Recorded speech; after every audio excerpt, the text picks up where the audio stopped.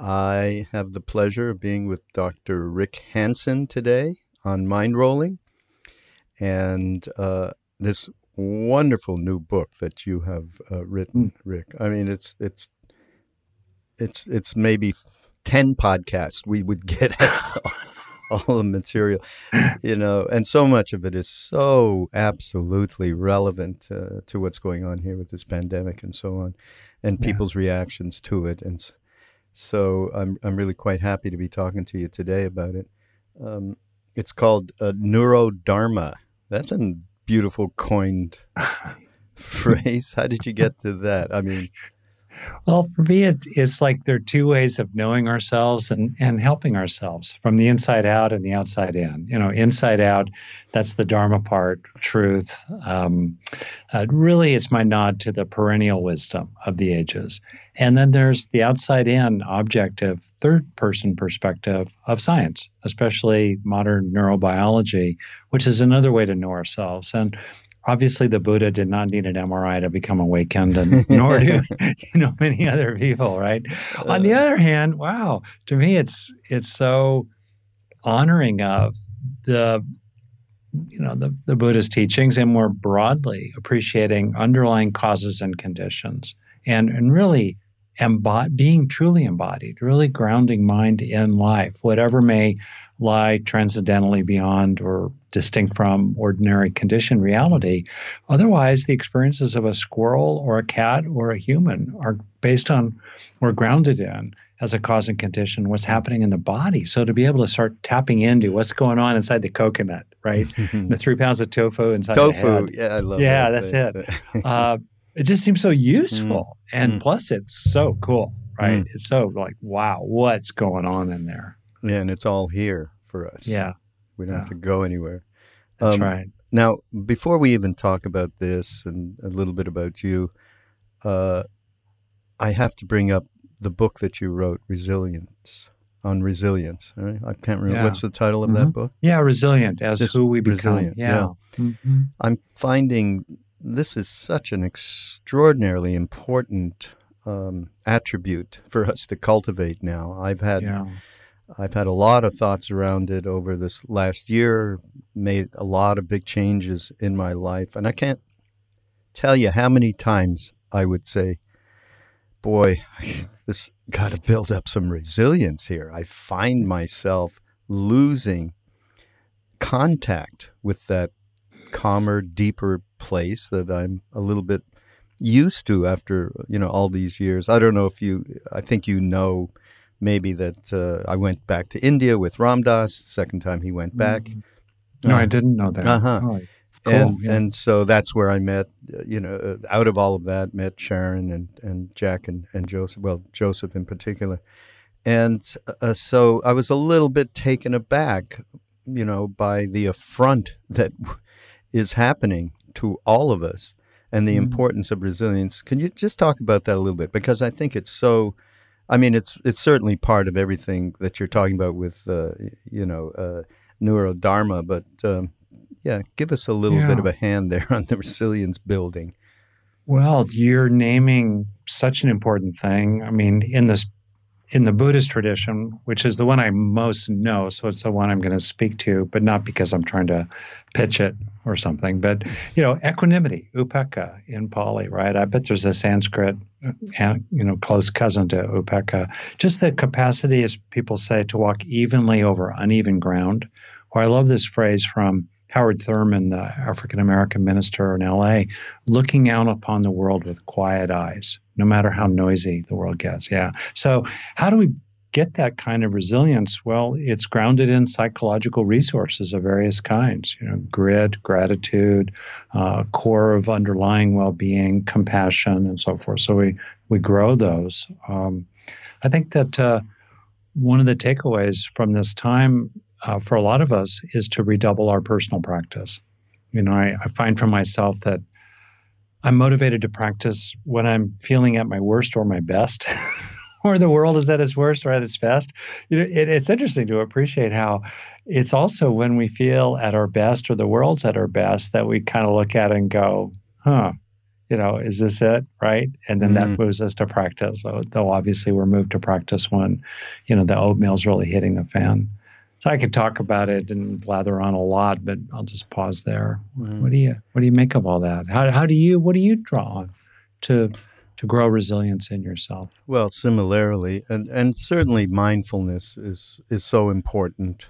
It allows us to really be able to see more clearly causes and conditions and be a little bit compassionate towards. So working, Sharon's loving kindness meditations are really effective. Or more recently, Ram Dass coined loving awareness. Very, Yeah. very similar. And what are the things I find that have connected me on an immediate basis as soon as I feel this loss of being able to respond in a way that's intelligent rather than in the knee-jerk reaction that we humans seem to be really we lean towards, which is avoidance. Yeah. Right. And so I find nurturing that part, which is more intelligent, and looking and being more accepting. And in this new book, you talk a lot about that, and that's really important. But for everybody out there, this the ability to just find that place in oneself that has all of the natural inclinations to be okay with suffering, okay with uncertainty. These are for me, this is what makes up resilience. I find, I mean, I agree with all that. And uh, it's kind of weird to say it. So I have a lot of background in wilderness, in rock climbing in the mountains, including in really severe conditions sometimes. And I find that the body memory of what I drew on and grew inside to get through those times, is really kind of moving to the forefront. And it might sound sort of morbid, but I've thought recently about a book I read a while ago because I like survival stories. Who lives, who dies? That's the title of the book. Yeah. And the people who live usually are the ones who can, as you were saying, in a sense, kind of find some calm, find some strength, find their footing in the middle of it all rather than being overwhelmed by it. And I'd say for myself that lately, I've just been really drawn into two things that seem weirdly effective. One is where you just sort of feel like you're kind of opening out into everything that is.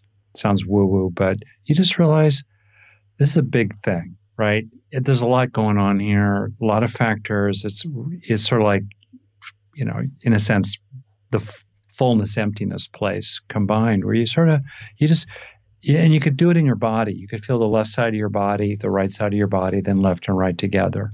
And then you can just sort of open out. There's something really calming about that. And so part of the book involves what could be going on in the brain underneath it all, that those practices of wholeness and allness are so effective. So I find that really helpful to me, just to see the bigger picture, to put it in perspective, to kind of open out into all that. And the other thing that personally I draw on is this freaking scruffy, gritty, I'm going to get through this. This ain't going to kill me, right? This ain't going to kill the people I care about. And don't be an asshole, with that kind of scruffy, gritty quality. But that sort of moxie, maybe has a little fieriness to it, but also within it, patience. One of the paramis, right? Of course, one of the perfections, patience. It sounds like such a homely virtue, and yet it's so fundamental. It's so profound. Just to endure, right? I will still be here after this storm passes. Might be a little battered by it, but I'm going to be here still. You were just that grit that you're talking about reminds me, and sorry everybody out there listening, I've told this story quite a few times, but this particular quality is super important, and Rick is saying it, and he's saying it in a different way. And it's a story that Krishna Das, I think you know who Krishna Das is. Yeah. I listened to him routinely. And so one day he was with our guru, Neem Karoli Baba, and they were with another Indian man in Mumbai, actually. And suddenly Maharaji goes to Krishnadas, courage is a very important thing. Something like that, right? Courage. And the Indian man said, no, what are we talking about? You know, we're in the tradition of bhakti yoga, right? Yoga of devotion. He says, no, the Guru Kripa, Guru's grace. No, it's just all about grace of the Guru. You know, he's telling Neem Karoli Baba this, and he turns, Neem Karoli Baba turns back to Krishnadas and points his finger again and says, courage is a very important thing. He completely dismissed this other thing. Now, you know, Krishnadas said at that point, he was telling the story a few years ago, for the rest of my life, I had that as something to draw from. And whoever's heard this story is you know, it's very, very important part of, and look what's going on right now. You know, I mean, it's grit. Got to be a little bit of grit, and that falls back for me to resilience, right? Exactly. Exactly. And courage, like heart. Yeah, that's another thing. To take heart, to have heart. I wrote a thing recently about getting through all this, and one of the parts of it had to do with taking heart in all the frontline people, all the people pushing brooms in hospitals at 2 a.m, you know, all the people driving buses today at great risk to themselves. Everyone around the world, all the parents at home with their kids now trying to both work at home while helping their kid get through 4th grade or 10th grade, et cetera. Take heart. We can take heart in Sangha, in a sense, the community altogether. So to me, courage, you know, the root of it obviously is heart and so on. That's an aspect of courage, is to take heart in the efforts of other people. Yeah. And I think we should say this is not a matter of courage coming from here, from the ego, mind, right? It is not that. It is the heart. Yeah. Right. Yeah. I think that's real important. So, how about a little bit about you? I mean, I always like to know when I'm talking to somebody. You grew up, and you talk about it in the book, as you grew up in a very relaxed family, shall we say? I don't know if that's the right word for it, and you at some point started looking around and going, "Geez, what the heck is going on here?" You know, it's funny because. Do you know who Adyashanti is? Oh, yeah, very much. Again, much respect for him. Yeah, much respect for him. I talked to him at one point, and he said a very similar thing. He said, I just couldn't understand what the heck was going on with these adults, the way that they behaved and the emotions and out of sorts and anger and all of the, you know. And he said it wasn't until I was, I think he said 8 or 9 or something, when he had a little bit more formed wisdom, shall we say, or understanding more than wisdom. And he said to himself, I know what's going on. These people believe their thoughts, you know. They're just reacting to anything that they think, you know, which led him into a meditative path when he was a teenager. So I think there's some similar kind of thing there. But talk about, growing up and what happened to lead you where you are now. Or just to understand there was a path. Deep question. I think for a lot of people, so as you know, I'm a psychologist, psychotherapist, and sometimes I plumb the depths of people's childhoods with them. And, you know, and I've worked a lot with kids, and we've raised 2 kids to adulthood now. And I think that we underestimate what kids know. They can't put it into words, but we knew stuff. So I can say that in my earliest memories, that include a fair amount of sort of turmoil around me in a kind of C- situation I grew up in. Not traumatic, far from relaxed. It was the opposite of relaxed. There was a lot of tension, partly generational from my parents' upbringing in the Great Depression, for different reasons. And in my awareness as a little kid was this sense of a lot of unnecessary unhappiness, a lot of low grade but chronic bickering, hassle, fault finding, finger pointing, tension. and also in the kids around me, up at the grown-ups and then grown-ups and kids and so on. And I didn't know why it was, but I knew it was just like, there was this background intuition somehow. It doesn't have to be like this. And then that led me on my way. I didn't know what to do about it. By the time I went off to college, I was young through school, I really dove into the human potential movement in the early 70s, late 60s at UCLA. And that kind of set me on my way. I started meditating in 1974. I'd grown up as a casual Methodist, completely ordinary.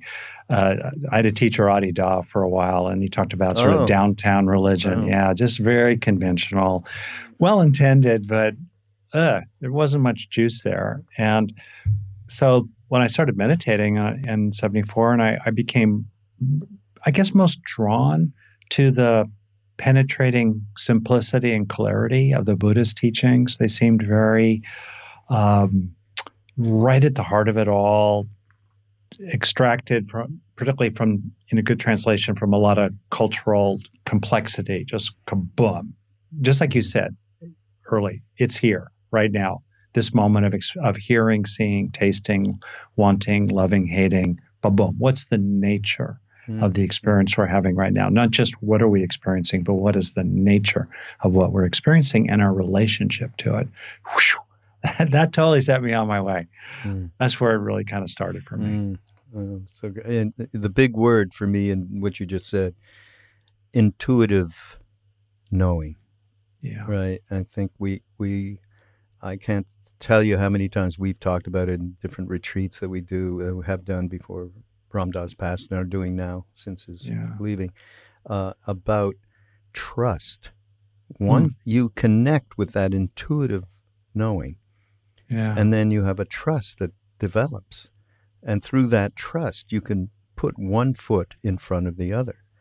Without that trust, one can get a little bit lost. So intuition to me, connecting with that is super important. And I guess I did so myself at that time. We have similar backgrounds. That I think I had a little bit more of a fierce one than you, but that's my subjectivity, with a dominant father, a tyrannical father, who followed me to India, and Neem Karoli Baba, got me to give him acid. How about that? And it dynamited him, and then we had a relationship for the rest of our lives. It's a whole great story. That's one way to do it. Yeah. I couldn't believe it, but yeah, that trust is super, super important. And so can I go back to that though? Just what you said there. So as a therapist, you just reminded me of something. I think that as kids, many kids have this fateful choice that was sort of implied in what you said about Adyashanti, in which they either think that they're crazy or the adults are crazy. Yeah. And most kids make the understandable but wrong choice that they decide that they're crazy because that enables them to maintain a kind of attachment relationship. And I think what that gets at is, how do we claim that intuitive knowing that no, they're crazy, no, they're sweet, they're well-intended, they're not evil, and whoa, not me, not mine, right? And I can say that one of the fundamental saving graces of my life is that by the time I was 6, I knew it wasn't me. I still had to deal with a lot of crud. I accumulated many feelings of inadequacy and worthlessness, loneliness. I was deeply awkward and then neurotic, right? But at some level, there was a knowing of what was actually true. So this goes into courage, right? How do we find the courage? I felt it's very central for many people to claim what we really know in our bones to be true. Because it can be really scary to claim that. You can feel alienated from others. If you reveal what you really know and feel to be true, they're going to crush you like a bug, right? It takes courage to really claim what you know to be true in your belly. Yeah. And many people do get crushed, terribly crushed. And you have probably treated many, many people with this particular trauma. And so, again, trusting in that deep inner knowing is crucial. I mean, in terms of anybody I've seen and myself, never mind And having anybody the else. courage to trust in it. Yeah, Yeah. exactly, Yeah. exactly. Yeah. Let me just read something from the book that gives everybody, give you all, us all, an idea. Uh, every sensation, every thought and desire, and every moment of awareness is being shaped by 3 pounds of tofu-like tissue. I love that. Inside your head. It's a great. I don't know if I'll ever be able to eat tofu again, Rick. The stream of consciousness involves a stream of information in a stream of neural activity. The mind is a natural phenomenon that is grounded in life. Major causes of both suffering and its end are rooted in your own body. Goes back to, it is all here. We can do something about this. So, that's kind of a central premise for what you're talking about in this book. I think since we're talking a little bit about youngsters and growing up, and there's one of the chapters is when you were young, and it's about how the vulnerability of us all in those first few years, and the primal experiences, which are neural triggers for experiences of stress and fear. The I could never pronounce it. You got to pronounce it. Amygdala? Amygdala is fully formed before most It sounds like babies a were. From India. Come on, you can do it. Come on, do it. Like amygdala. I don't speak Hindi that well now. Okay. So, let's talk about that, because that seems to be, I mean, this is something I've really been working on over the last few years, just the ways in which we really, the causes and conditions, and as far as I believe, not just this life, but what we bring in from past lives that we need to work out through karmic eventuality, that these things are so sticky and penetrated to the deepest part of our bones almost, that it is very tough to really A, understand, and B, transform. Can you talk about just some of the realities of scientifically what is happening that forms these, the fear, the painful emotions, the threats, all of it, and then we start to go, no. Oh yeah. Well, deep. So, as kind of a frame, personally, so that I do think that there are supernatural matters that might include reincarnation, discarnate beings, just supernatural matters, as well as something ultimately transcendental. That said, clearly inside what people call the natural frame, which was the frame of reference that was in the sentences that you just read there, inside that frame. So I'm not trying to say this is all there is necessarily, but certainly it's a lot of what is. Okay. So in terms of what's happening in the tofu, it's being sculpted in effect, literally physically by our experiences. There's this classic saying from the work of the Canadian psychologist Donald Hebb: neurons that wire together. Has a kind of rhythm to it, right? I want to see a rap musical, organized around that. But anyway, and so the bottom line is that if you watch kids learn to walk instead of crawl, or adults learn to be more patient, or become traumatized, right? As there are changes in mind, there must be changes in brain. By mind, I simply mean the totality of our experiencing, perhaps the smallest of which is intellect. Okay, it's the totality of our consciousness.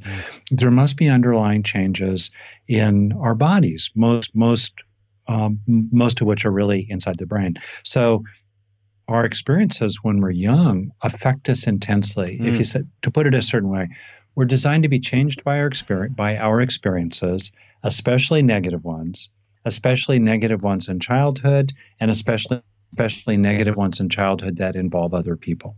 We are designed to learn from those experiences, and it's no wonder that we're affected. People say, "Oh, why don't you get over it? It was, your childhood." Well, Yeah. that's the hardest thing to get over of all.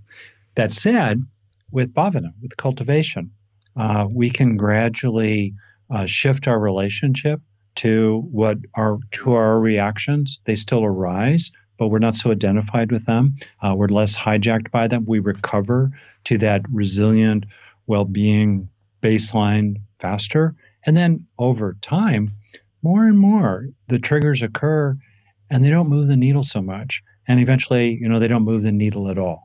And I'm really interested myself in that process of cultivation. I mean, if I actually could have written a different title, it would have been Neurobhavana, the Yeah. process actually Yep. of how cultivation really proceeds and how we can help it really happen inside us. But it's very hopeful.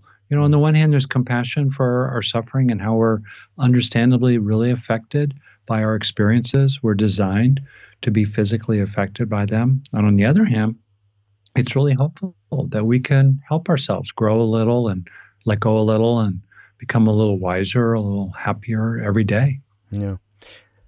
And you say in the brain, trauma. You have some nice little turns of phrases here, Rick. In the brain, trauma and ordinary neurotic crud. What's ordinary are embedded in neural circuitry, which takes time to alter. Developing happiness, emotional intelligence, and a loving heart also requires gradual physical changes. What are we talking about there? So kind of quick summary. You're talking about new connections forming among the 85 billion or so neurons inside our head. Talking about existing connections getting stronger or weaker based upon, let's suppose that a person wants to become calmer and stronger and more contented over time, which I do, right? I'm still kind of on the path myself. That process of calm and contentment and compassion, let's say, not too bad, the big three, right? That involves actual changes in the brain. And increasingly, scientists are measuring those in terms of less reactivity in certain ways and greater resourcefulness in other ways.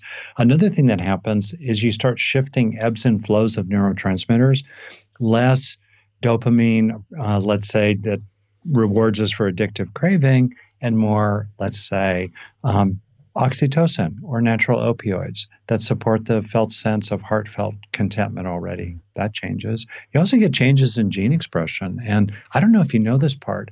Scientists are now discovering, literally, the ways in which the experiences of one generation changes the expression of genes in the second generation, independent of upbringing or other factors, particularly identified with invasive studies on rats and other animals, but you can find this in humans as well.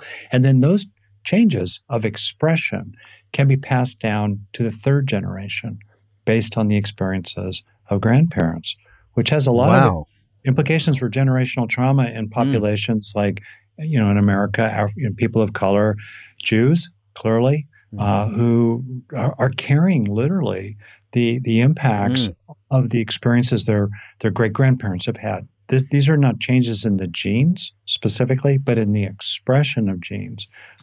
For example, people who are highly stressed tend to have children who are less able to express genes that calm down the stress response.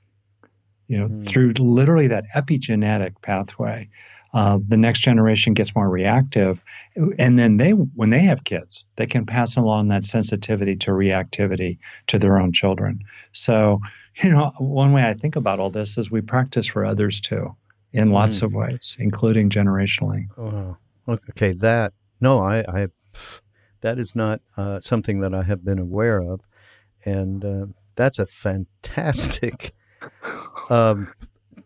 promise, really, or a fantastic possibility or reality, obviously, that what we are doing is not just for little me to get better.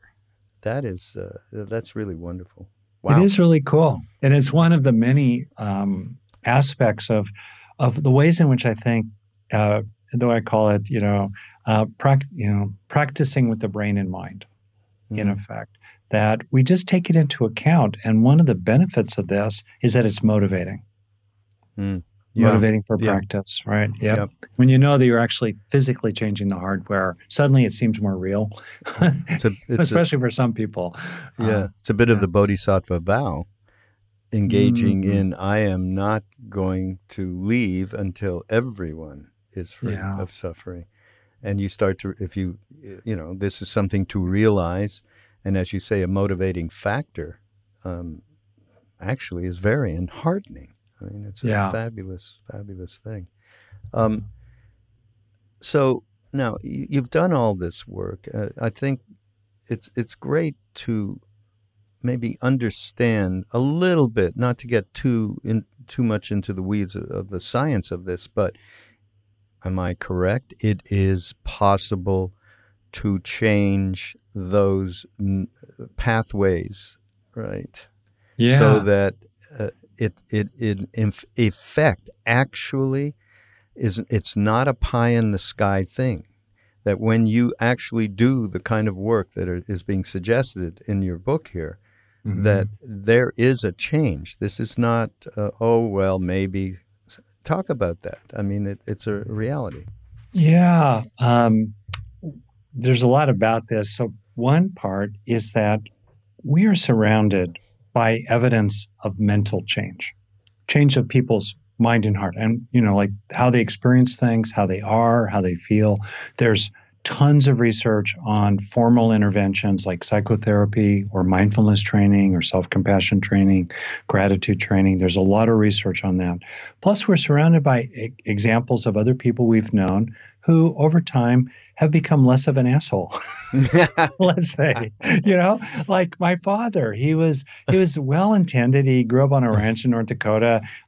He became a scientist, and raising me, he was pretty uptight and anxious and controlling and worried and so forth. He definitely changed as he got older. And I still remember him in his 90s hooking up with this hot young lady who was in her 80s, and at some point in that relationship, he said, "Hey, Rick, I think she and I ought to go to therapy." So, and that was the last thing from his own background he would ever think about. So we're surrounded by this evidence. Well, if the mental changes are evidence of neural changes, we don't need an MRI to know that. We don't need an EEG to know that, because otherwise we're left with magic. So if there are changes in a person's psychology, they're becoming more patient over time, more mindful over time, more loving over time, there must be underlying changes in the body.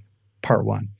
Part two, these days increasingly, with invasive studies on non-human animals, flagging the ethical issues there, and then not invasive studies on college sophomores, the great guinea pigs, right, of social science.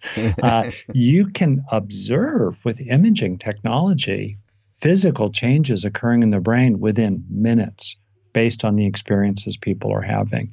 And over longer periods of time, maybe I'll summarize for you, like 4 major changes in the brains of people who are kind of longtime meditators. They don't have to be monks or nuns doing it all the time, but just, kind of mindfulness meditators loosely. Detail, there's a lot of overlap between different kinds of meditation, different kinds of practice, but there's also some differences, and you can find these differences even in the brains of people who do different forms of practice, which is pretty interesting. But let's just kind of keep it simple at the core of it. 4 major changes in the brain of people who, practice, kind of sloppy, realistic practice, 20 minutes here, skip a day, 40 minutes there. Yeah. I'm a day-to-day sloppy, but okay. Yeah, the 1 minute meditator. So really quickly here, 1, greater control over attention. Understandably, neurons that fire together wire together. You work that muscle of regulating your attention, returning your awareness, refocusing. You literally strengthen neural circuitry that regulates attention, mainly right behind the forehead, the prefrontal areas that do that. All right. Second, body awareness, much more awareness of the body. So parts of the body, especially it's called the insula. We have 2 of them. It's a part of the brain. This is what we draw upon when we tune into our gut feelings and we tune into our bodies. As a interesting and useful little detail, as people deepen in body awareness, and literally their insula gets thicker because there's more connections among neurons and also more capillaries bringing blood to the insula. You're working the muscle, it literally gets bigger. People become more empathic for others as they deepen in their awareness of their own bodies. That's a good benefit. Third, emotional regulation. There's a greater regulation of the amygdala, the alarm bell of the brain, and increased circuits, as it were, in nearby region called the hippocampus that calms down the alarm bell, puts things in perspective, as well as other things going on in the brain that help us stay more resilient, stay calmer, and more rested in positive well-being. And last, the sense of self. There's less activity in the default mode network where there's a lot of sense of me, myself, and I, my precious, right? Yes. And there's more of this kind of activation that's more global, that's more holistic. You feel like a person as a being process, but less of a sense of, me. Mini me. My. I call it mini me. Yeah, exactly right. Yeah, those are 4 major changes that are really found reliably, that in which there's underlying structural and functional change in the brain that supports those changes of mind. Now, as you were talking about your father just earlier, and he was 85, 90, whatever, met, sweet young woman. And I mean, that is so much my father. I can't even tell you. I mean, we must have similar things going on there. But I will say, in my father's case, he needed that magic that he got from Nimgaroli Pop. The magic pill, and the Shakti pot. Then boink. Yeah. So just so everybody knows, this book is chock full of very, very helpful practices. This isn't just a pedantic, this is what, neuroscience says. This is, okay, get down and do it. And thank you. That's really true. Yeah. And something that that's a major obvious premise in terms of the get down and doing it is letting be, letting go, and letting in. So give us a little of that, Rick, because I think that's the modus operandi here for people to change these traits that we are so stuck on. It's really great that you're zeroing in on the heart of the matter. I mean, I really appreciate it that you've done that, And so for me, that framework you just said is so useful because it summarizes how to practice. Like I'm a practice guy. Yeah. I mean, I love the science. It's so interesting. But at the end of the day, to me, it's about practice. What are we going to do, right? To be a little less miserable at the end of the day than when we started. And a little bit kinder as well. Yeah, exactamundo. So how do we practice, right? And primary mode of practice is to be with what's there. We feel the feelings, we experience the experience, maybe we explore it, maybe we sense into what's younger and more vulnerable under the surface, like hurt beneath anger. Maybe we have insight, vipassana, into the nature of the experience we're having. In the process of that, sometimes what we're experiencing changes. The unhappiness eases, the reactivity eases, the addictive craving maybe passes away. But we're not directly trying to nudge it. We're not making efforts in our mind to nudge our experience one way or another.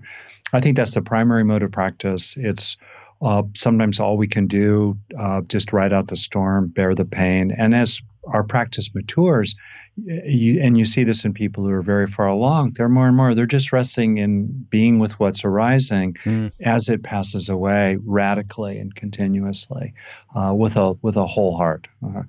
But it's not the only form of practice, and I think it's gotten overvalued. I think it's become almost dogmatic and ideological in some quarters, like just witness the stream of consciousness, that's all you have to do. Just keep noting, just keep witnessing, just keep witnessing. I don't think that's what the great teachers teach, and I don't think that's what modern science tells us about the way the brain actually changes over time. We need to work with the mind, not just be with the mind. And so working with the mind involves the 2 aspects of wise effort, really, where we're letting go, We're releasing tension from the body. We're letting go of thoughts. We're disidentifying from our reactive patterns. We're abandoning unwholesome desires and so forth. And we're letting in. We're cultivating bhavana. We're cultivating resilience and grit and wisdom and happiness along the way. I think of it like a garden. You can witness the garden, pull weeds, plant flowers. I tend to focus on the flower planting because I think it's been the forgotten stepchild of a lot of clinical psychology and a fair amount of spiritual practice. It's really important to focus on it. How do you actually move from states to traits? How do you actually develop positive traits hardwired into you that are not dependent upon your conditions, your settings? One of the great teachings, I think, of this pandemic time is that many of us have been just sort of propped up by our activities and interactions and experiences. And when the music stops playing, you're left with whatever traits you've developed inside. That's what you can really draw upon. And for some people, it looks like an empty cupboard. Yeah. It's like, okay, I got to start cultivating. Yeah. Anyway, but for me, the cultivation part, just to finish, is in that larger context. It's not about positive thinking. It's not about rose-colored glasses. Actually, it's based on a kind of scruffy clarity that life sometimes sucks. And for some people, it sucks all the time, really. And the more it sucks, the more important it is to look for ways to grow the good inside, right? For your own sake and the sake of others. Yeah. Yeah. And it was very, we talked about and how heartening it felt when you started talking about the work that you do on yourself and how that can have such profound results generationally is extraordinary. And that starts to make you think about, gee, maybe it's not just a me thing all the time. We have this subjectively wonderful, because I produced it, a movie that came out of Ram Dass called Becoming Nobody, right? You produced that. I didn't know that. Yeah. Good for you. Thank you. And by the way, I have much gratitude and respect for Ram Dass, blessing on his name. Yeah. But my favorite part in the whole movie, okay, and there's great stuff about identity, how, the causes and conditions around identity and roles and all of that, and moving out of that. And then he suddenly says, and again, I'm repeating to everybody out there, when is what I want enough? When is what I need enough? It's much more interesting to think about others, think about service, right? And it also makes me think of His Holiness, the Dalai Lama. Kindness is my only religion. And you have a section in here, compassion and kindness. And very simply, you say compassion is wishing that beings not suffer, and kindness is wishing that they be happy. Bob Thurman once, I think yes. Bob, at a retreat, he talked about the definition of love is the wish that all beings be happy. And as wishes, these are, you say, as wishes, these are, so we're going into something else here, which I think is really important. Yeah. As wishes, these are forms of desire, right? Nasty word. Yeah. Okay, desire. Right. Got to get rid of that, as you say, which raises an important question that we should address. Is desire okay?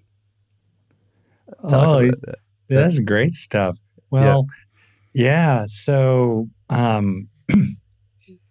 wow, so much about that.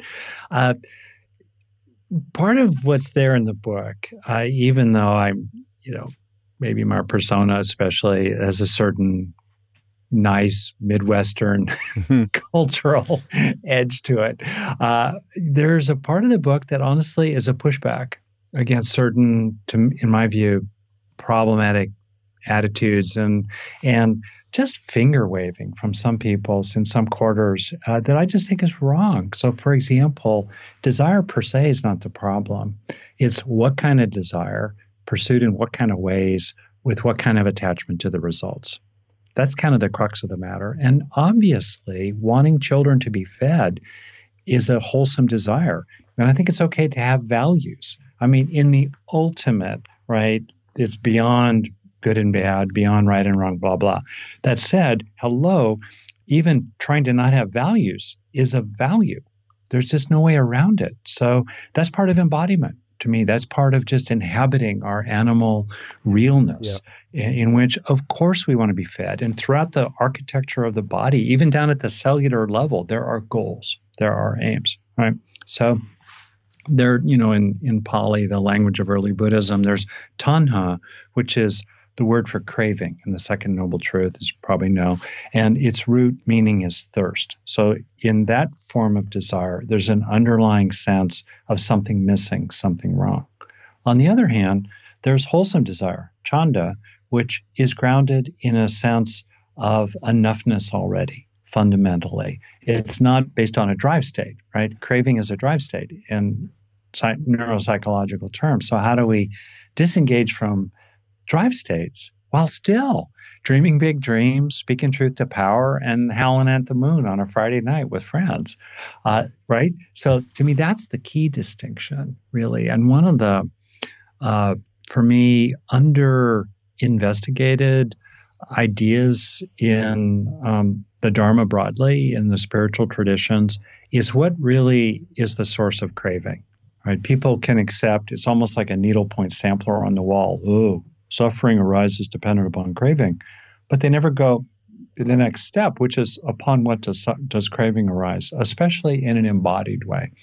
So one of the things I've personally, making it personal now, have found is so really interesting is to listen to the longings in your heart, actually, not push them away. Much like it's important to not have the courage to not push away what you know to be true, to not push away the deep longings, and to actually satisfy them. But really make sure when you do that you feel it. So you internalize the satisfaction of those longings.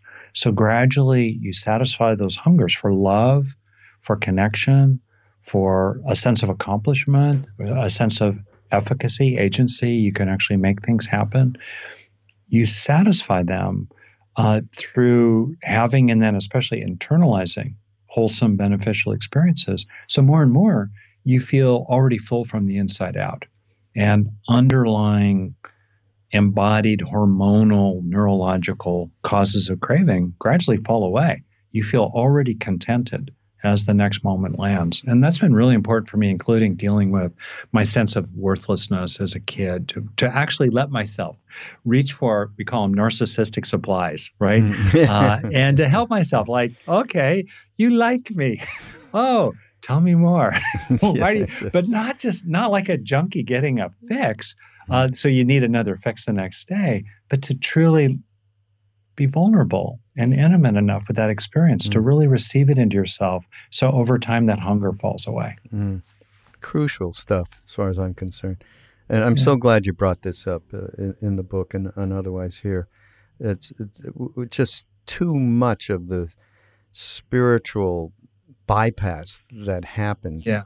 It just, so many of us at one time in our lives have done this, thinking we need to be something that's pure, that's unadulterated, that's unaffected, and we presuppose something that's not human, you know, and to include desire in this case. Yes, I want to be kind, I want to be compassionate, I want to be loving. It makes all the sense in the world, and why should you not? And then to take it further, as you just did, realizing our humanness and realizing that, yes, we want to fulfill this, that, or the other. Obviously, as you say, it's not about being a junkie and getting lost in it. It's a matter of having awareness around it. So I really love that. And that gets to another attribute that is, to me, extraordinarily important. In fact, we did a whole retreat on it, generosity, because it just takes you. It's like serving, as Ram Dass said. It's much more interesting to serve. Once you do that, you stop being completely embedded in this mini me self-referential, I love the Tibetan, self-cherishing kind of person. Mm-hmm. Generosity and service, they fit together, and this is something that is so lacking in this world right now. I think that we're all approaching it a little bit differently now with COVID. Yeah. Because you can't help, you see people going and feeding other people that can't get food, can't Yeah. even go out from the fear and shouldn't be going out, and so on. So this is this is something I found. Somebody wrote this beautiful thing around this. The Chinese call this kind of chaos and uncertainty a dangerous opportunity. Isn't that great? And so, but I do feel, right, generosity has so many layers of importance in terms of our everybody we are around, who we are, and that generosity for ourselves. And you do talk about that in the book as well, talking about compassion for ourselves and so on. Yeah. Yeah. There are a couple parts of it. One is, kind of a weird, well, here we are, you and I. What are we? We're like two big freaking male monkeys, you know, really. And it's really easy to lose sight of the ways in which humans are really strange in many ways, including both in the worst of us and the best of us. And one of those best parts is the ways in which our species has evolved very strong inclinations and capacities for altruism, for generosity, for including for those who are not our own. Right? You in a narrow way, our closest cousins, the chimpanzees or bonobos, will, a mother will feed her child. She will not feed another monkey child, basically. Maybe there will be a little sharing of food after, the big dogs, the big monkeys have eaten, but very, very little. Definitely not helping others from another band, let's say. Humans will jump into a river to risk their life to save someone else's dog that they don't know. Yeah. Complete stranger dog. People during the Holocaust would shelter at enormous personal peril, complete strangers for months, if not years at a time. And so what is that? It's really quite profound. So I have a feeling myself in my body. I mean, it's one thing to know this intellectually, but then you want to bring it down to the body. I have a friend, Samuel Bonder, non-dual teacher, talks about waking down, not just waking up, to feel it in the body, this movement of generosity, really, really deep. And then the question is, who are we leaving out? Who are we leaving out of that circle of generosity? And very often it's ourselves. Yeah. We don't have that where we want to be benevolent to them, kind toward them, compassionate toward them, but it's hard to be that way for ourselves. And it's weird. It's like a double standard. We would stand up for somebody else. Do we stand up for ourselves? Right? If someone quoted a teaching to me recently that if another person routinely treated us the way we treat ourselves, we would get rid of that person from our life. Yeah. That'd be that on that friend. We talked with them a few times. They kept doing it. We'd be done. No, man, whatever, no more. But we keep doing it to ourselves, right? So to me, one of the takeaways here, which goes to the whole path of practice, is how can we help ourselves on this journey? Just a little bit each day, to take the next step, to take heart in the journey. To me, that there's a kind of sweetness, but also a muscular quality of being on your own side, being for yourself, right? In addition to being for other people. Yeah, absolutely. We're getting close to taking enough of your time, Rick. It's been a real pleasure. Yeah. Yeah. Thank you. I just noticed this thing in the book, and I had to include this because it harks to what I've been involved with Ram Dass all these years, what many of us have been. And actually, next year is the 50th anniversary of the book Be Here Now. and which he is so readily Yeah. identified with. But in the book, Which I read avidly in 1974. Yeah, Yeah. right. And in this book, though, you talk about nowness, the making of this moment, and I thought, wow, that is so connected to what Ram Dass has represented all these years. Just give us a little on what I think is absolutely necessary, and of course, one needs to use meditative practice and have enough concentration to be able to embody this. But talk about it from your point of view. So in the book, I was really focused on what neuroscience is useful. So, and then we work backwards. We think about, okay, be here now.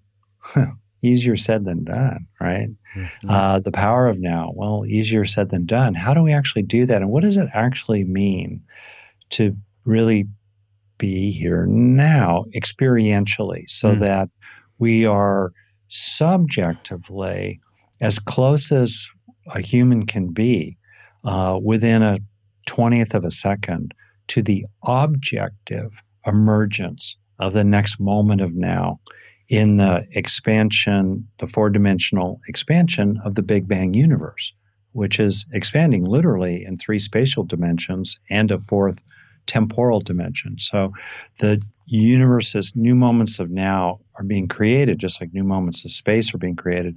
We can't detect personally new moments of space because it's so vast, but astronomers can see it. But we can experience literally the creation of new time in the expansion of the universe. So what does it actually take to do that?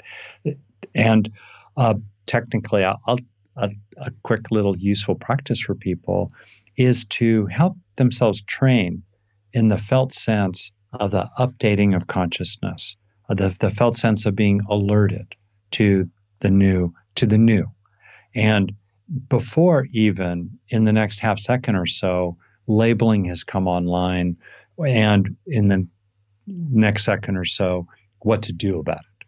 So something has happened, something has happened, something has happened. That is the front end of the processing stream in consciousness continuously, whether it's a new thought arising from inside or a new sound coming from the outside.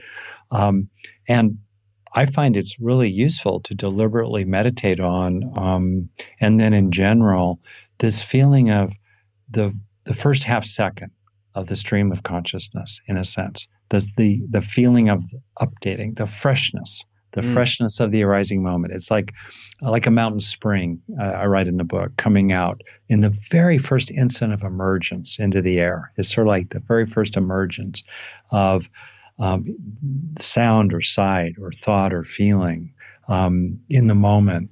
And as we do that, increasingly, we strengthen those neural networks. Technically, those neural networks that are involved in updating consciousness, they're called alerting networks for obvious reasons. And they're lower in the brain. They're ancient. The more modern networks that focus us on solving problems or are engaged when we kind of space out and leave the present, those are much more recent. So in effect, we are waking down physically in terms of the neuro axis, as it were. We're going deeper down into these lower networks that do alerting. And one thing about them, as soon as we're alerted, it's like a circuit breaker for the default mode network, no longer ruminating. We are no longer in the past or thinking about the future. Something has happened. Bingo. We're updating consciousness. And also when that happens, when consciousness is updated, including sometimes due to a surprise, there's a sound across the street or a person turns to you in a certain way or a sensation arises in the body. What also happens in the brain is that networks, they're called allocentric, that get a sense of things as a whole without reference to little me, to mini me. Yeah. That's egocentric. So it's a kind of a 2-for-1 that's really good. When you rest in being here now, you're continually living in the freshness of the present moment before suffering has had a chance to sink roots, right? It's like breaking through the sound barrier. All that crap is behind you continually. And also, you get drawn naturally into this allocentric sense of everything as a whole, the vastness of all that is in the present continuously. Super good. Really. Ram Dass would have loved that. And by the way, in the last year of his life, he said to me many a time, we've got to do some workshops around science and spirituality and bring in people. And this expression of be here now was exactly what he was thinking about, you know. And so, boy, I'm really appreciating that. That's fantastic. Yeah. Wonderful. I want to end here with, I don't know if you wrote, it's called Feeling Safer. I don't know. I think you wrote that, right? Yeah. You wrote it. Yeah. And I think it's part of the Steadying the Mind, part of the book. And I think it's so apropos for right now. If you don't mind, I'm going to read it. It's very much, it's a poem. It's a guided meditation. It's wonderful. It's called Feeling Safer. Help yourself feel as safe as you actually are in this moment. In this moment. Be aware of protections around you, such as sturdy walls or good-hearted people nearby. Notice that you can still be aware of your setting even as you let go of needless fear. Be aware of strengths inside you, helping yourself feel calmer and stronger. Be aware of any uneasiness, any unnecessary anxiety, and see if you can let that go. As you exhale, release fear. Let go of worry. Notice what it is like to feel safer. Not seeking perfect safety, simply helping yourself feel as safe as you actually are. Letting go of guarding, bracing, pushing away. Open to reassurance, relief, feeling calmer, more peaceful. Being aware of how letting go of fear helps to steady your mind. Very great, Rick. Oh, man, thank you. You can read my book next time. I read it this time, but you can read it the next time. Oh, God. Thank you. That was really lovely. It's an absolutely beautiful poem. Thank you for being here.